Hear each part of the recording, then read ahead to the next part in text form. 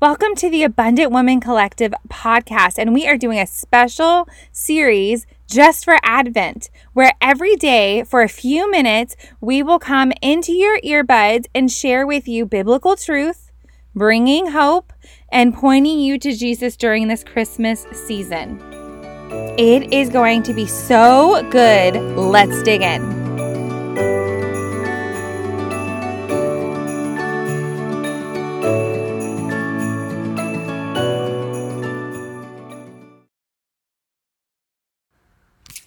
Hey, friends. All right. Thank you so much for spending some time with me on your busy Saturday in December. That is not lost on me that you're here listening now. So we are going to dive right in.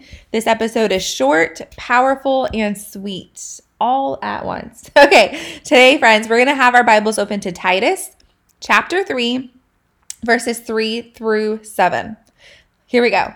Verse 3, at one time we were too foolish, disobedient, deceived, and enslaved by all kinds of passions and pleasures.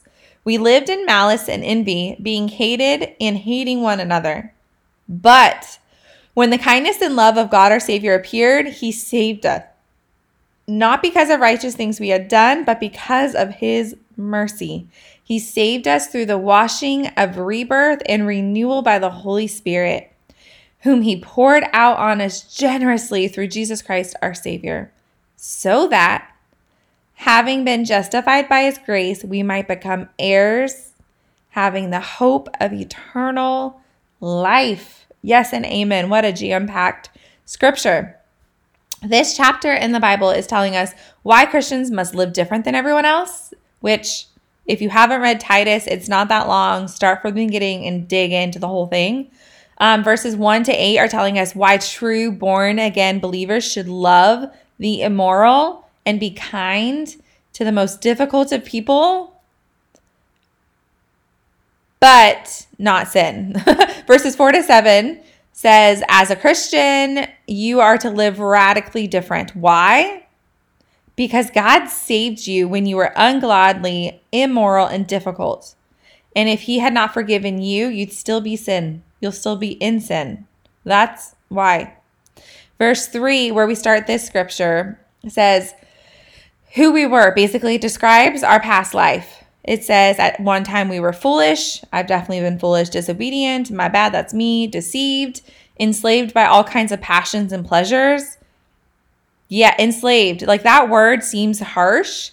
However, if you've lived a life where you're addicted to something, you take pleasure in something even though you know it's wrong, you have passions that are ungodly, then you will know that enslaved is actually an appropriate word because you become like a slave to those sins and those things, right?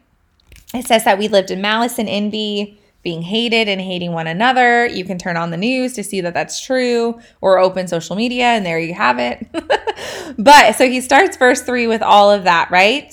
Verse 4, my two favorite words, if you've listened to this podcast, you know, two of my favorite words in humanity are but God. But God. Verse 4 says, but when the kindness and love of God our Savior appeared.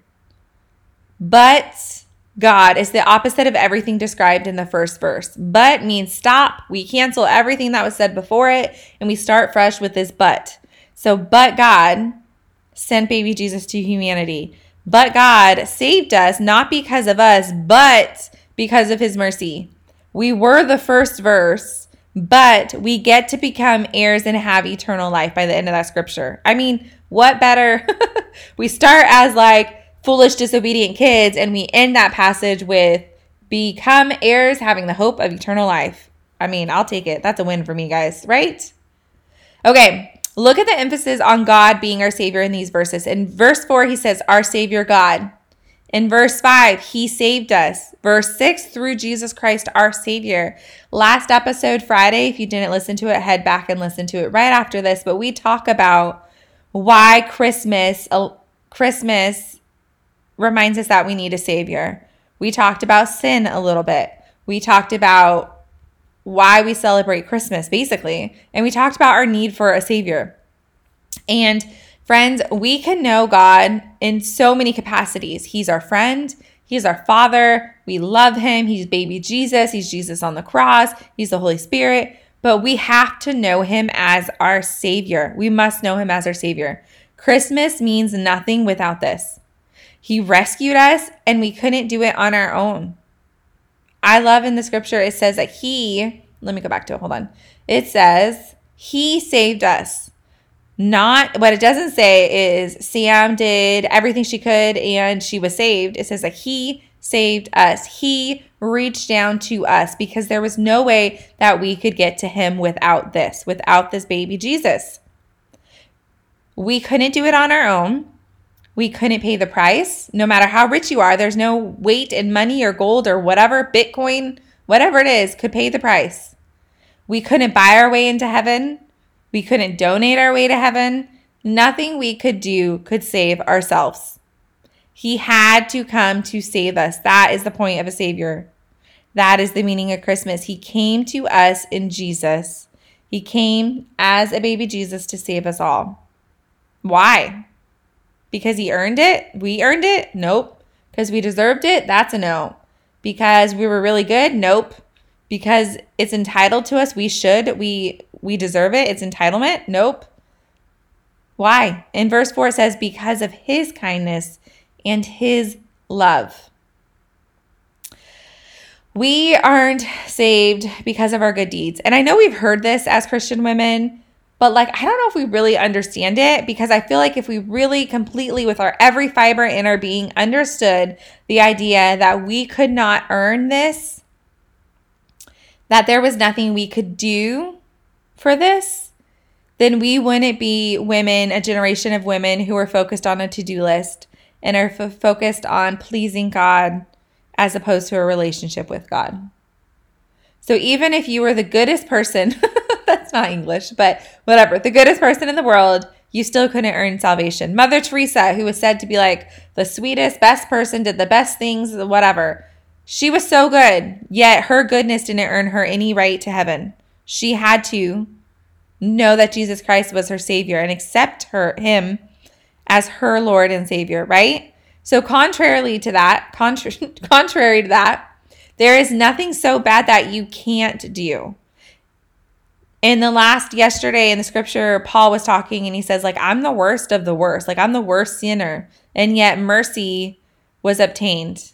He was given mercy, even though he was the worst of the worst.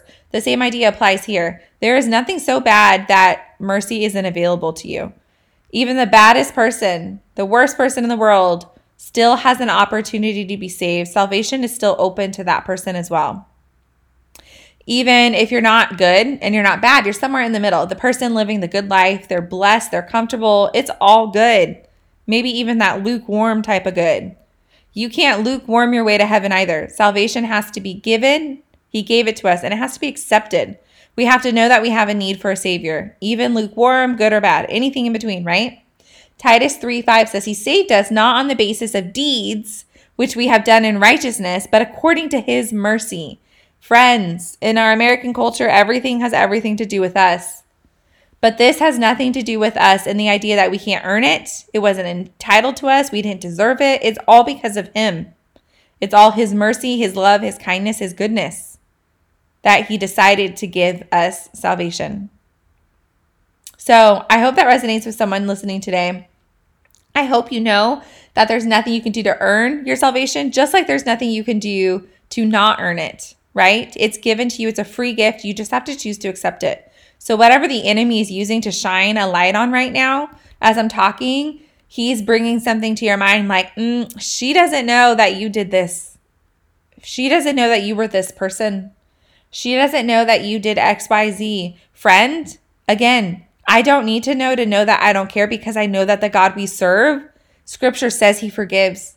He shed his own son's blood so that you don't have to listen to those lies of the enemy anymore. You get to say, nah, Satan, I'm done with this. You don't have a foothold of my life. The Lord has forgiven me. I have repented. He has thrown my sin as far as the east is as from the west. So enemy, you have no foothold or condemnation or anything in my life anymore. Peace out, dude. Be gone. You get to say that, friend. So if the enemy's trying to bring something up in your mind right now and play games with you, I need you to say that out loud to him. I don't care if you have a friend next to you or a kid in the back seat, okay? You get to declare that you know that the Lord saved you and that anything of your past is forgiven because you've repented and you've accepted the Jesus as your Lord and Savior according to his mercy.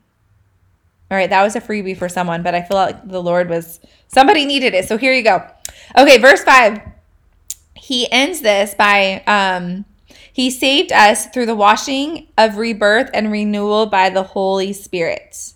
So if you're anywhere near Tennessee right now, it has been raining for like 10,000 bajillion days. Really, I think it's like 10 days now. So it's wet. It is muddy. It is gross outside. So I want you to picture this, whether it's your kid, if you have kids. If not, it's your dog, your grandkid, whatever season of life you're in. Or maybe you've seen this in the movies where that kid, we're going to use dog example. That dog is white and it is a golden retriever with long blonde hair.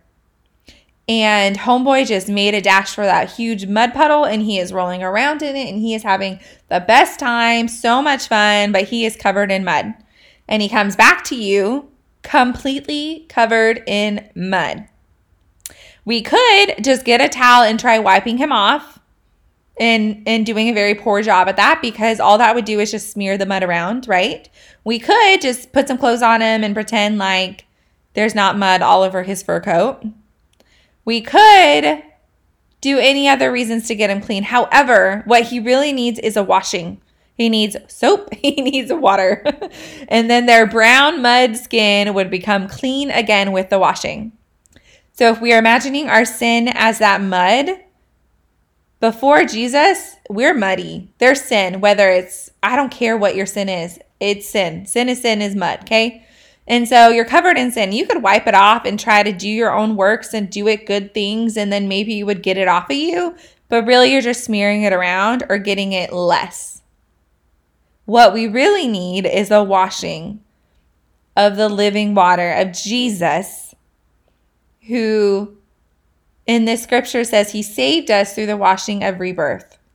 We need a cleansing from our old sins so that we could step out into this new fur coat like the dog was. His coat went from brown mud to golden blonde again, and we would go from dirty and muddy to clean and holy because of this washing. With that, the identity of Christ comes on us, right? And so then comes the renewal of the Holy Spirit. And 2 Corinthians 5:17 says, if any man is in Christ, he's a new creature. The old things have passed away. All the mud that you had on you is gone, sis. Behold, new things have come. In verse 6 of ours, it says, whom he poured out upon us richly through Jesus Christ our Savior. He's talking about the Holy Spirit. When you become a Christian, God dwells within you. God actually lives inside of us through his Holy Spirit. You don't get parts of the Spirit or levels of the Spirit. You don't get pieces of the Spirit. There's no junior Holy Spirit for your children. The Spirit of God is a person, and we don't split up people. When you are saved, you have the Holy Spirit living in you. It says that being justified by his grace, we might be made heirs, not A-I-R-S, but royalty, H-E-I-R-S, according to the hope of eternal life. Sin separated you from God, but when you receive Christ as your Savior, you are declared righteous. You are justified. You're not guilty. You are set free. Not because of something you've done, because you're good enough, religious enough, you have enough money, any of that. Nope. It happens because God's kindness and mercy, like we talked about. Praise God for sending his son to be born over 2,000 years ago, that his son would be the perfect sacrifice for my sin, for your sin. Praise God for his mercy and his love and his kindness, for sending the Holy Spirit to dwell in us even today, which we got a lot of Holy Spirit episodes coming out next year and this upcoming year, and I'm super excited about. Without any of this, though, Christmas would be meaningless. My two favorite words, but God.